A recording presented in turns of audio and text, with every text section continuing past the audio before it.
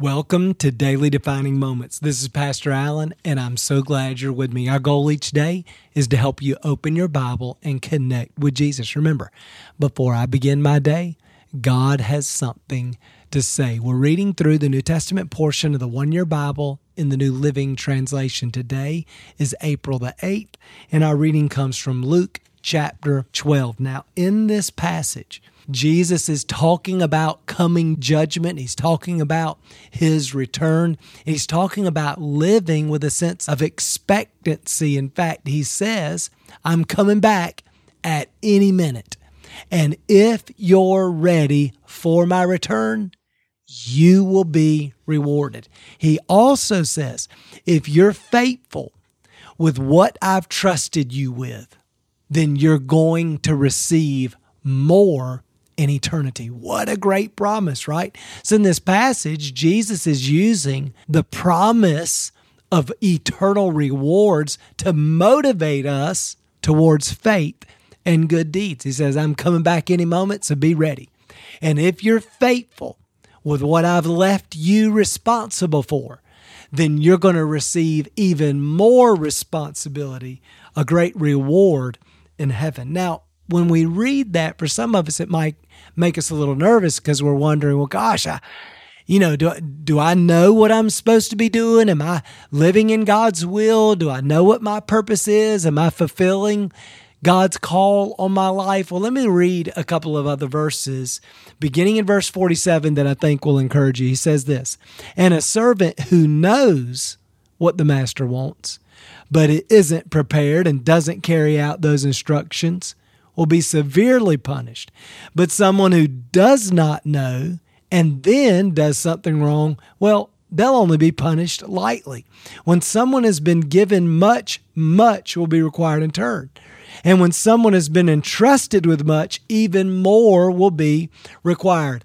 In other words, here's what Jesus is saying, is that judgment and rewards is based upon knowledge. That you and I will be held accountable for what was made available to us.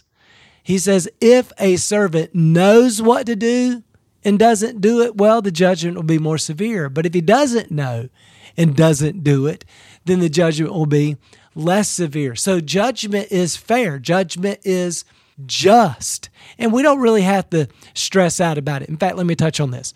There are two kinds of judgment in the Bible. There's the great white throne judgment, which is a judgment of salvation, heaven, hell, eternal life, right? And you can read about that in Revelation chapter 20.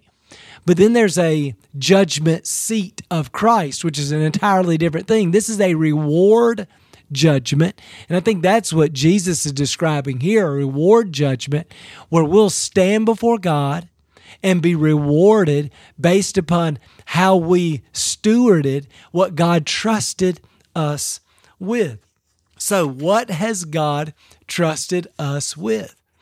Because the more He's given us, the more responsible before Him we are. So when I think about my life and I think about the average American, we've been given lots of good things. First of all, we've grown up in a culture that is very Christian in its nature. Most people in America have heard about Christ. Most people in America, they might not understand the gospel yet, but they have heard that there's a God and that Jesus is His Son. And they do know He was born in a manger and He died on the cross and He rose from the dead. Most American has some awareness of the gospel story, which really is a great privilege compared to so many people around the world who've never heard any of that. So that's something we're responsible for. Secondly, we live in an age where with technology in particular, we have access to the gospel. We have access to the Bible. In fact, the most popular subject in books, movies, and songs throughout history is Jesus. So there's quite a witness even in our culture that we're all responsible for. Another thing that we are responsible for is technology. Now we live in a day where we can travel, we can communicate with people online, through email, through social media, and share the gospel and get the message of Christ out there for the whole world to see. In fact, I think this is one of the real keys. Jesus said, when the gospel is preached to all the nations, then the end would come. Then Jesus would return. Well, I think we're getting very close to that. You say, well, how do you know? Well, I just think technology is making the truth of the gospel more accessible to more people than any other moment in world history, and that is accelerating every single day. But that technology and the ability to travel, the ability to communicate with people around the world's getting smaller and smaller. And we are responsible for how do we leverage that opportunity to make sure we do all that we can to tell people about Jesus. Here's another blessing in our lives is that many of us grew up in a family where we were loved and we were given opportunities to prosper in our life, where we heard about Christ and where we had parents that modeled Jesus for us. Man, what a great responsibility. And I just think Jesus would say to us, you've been given so much, and to whom much is given, much is expected.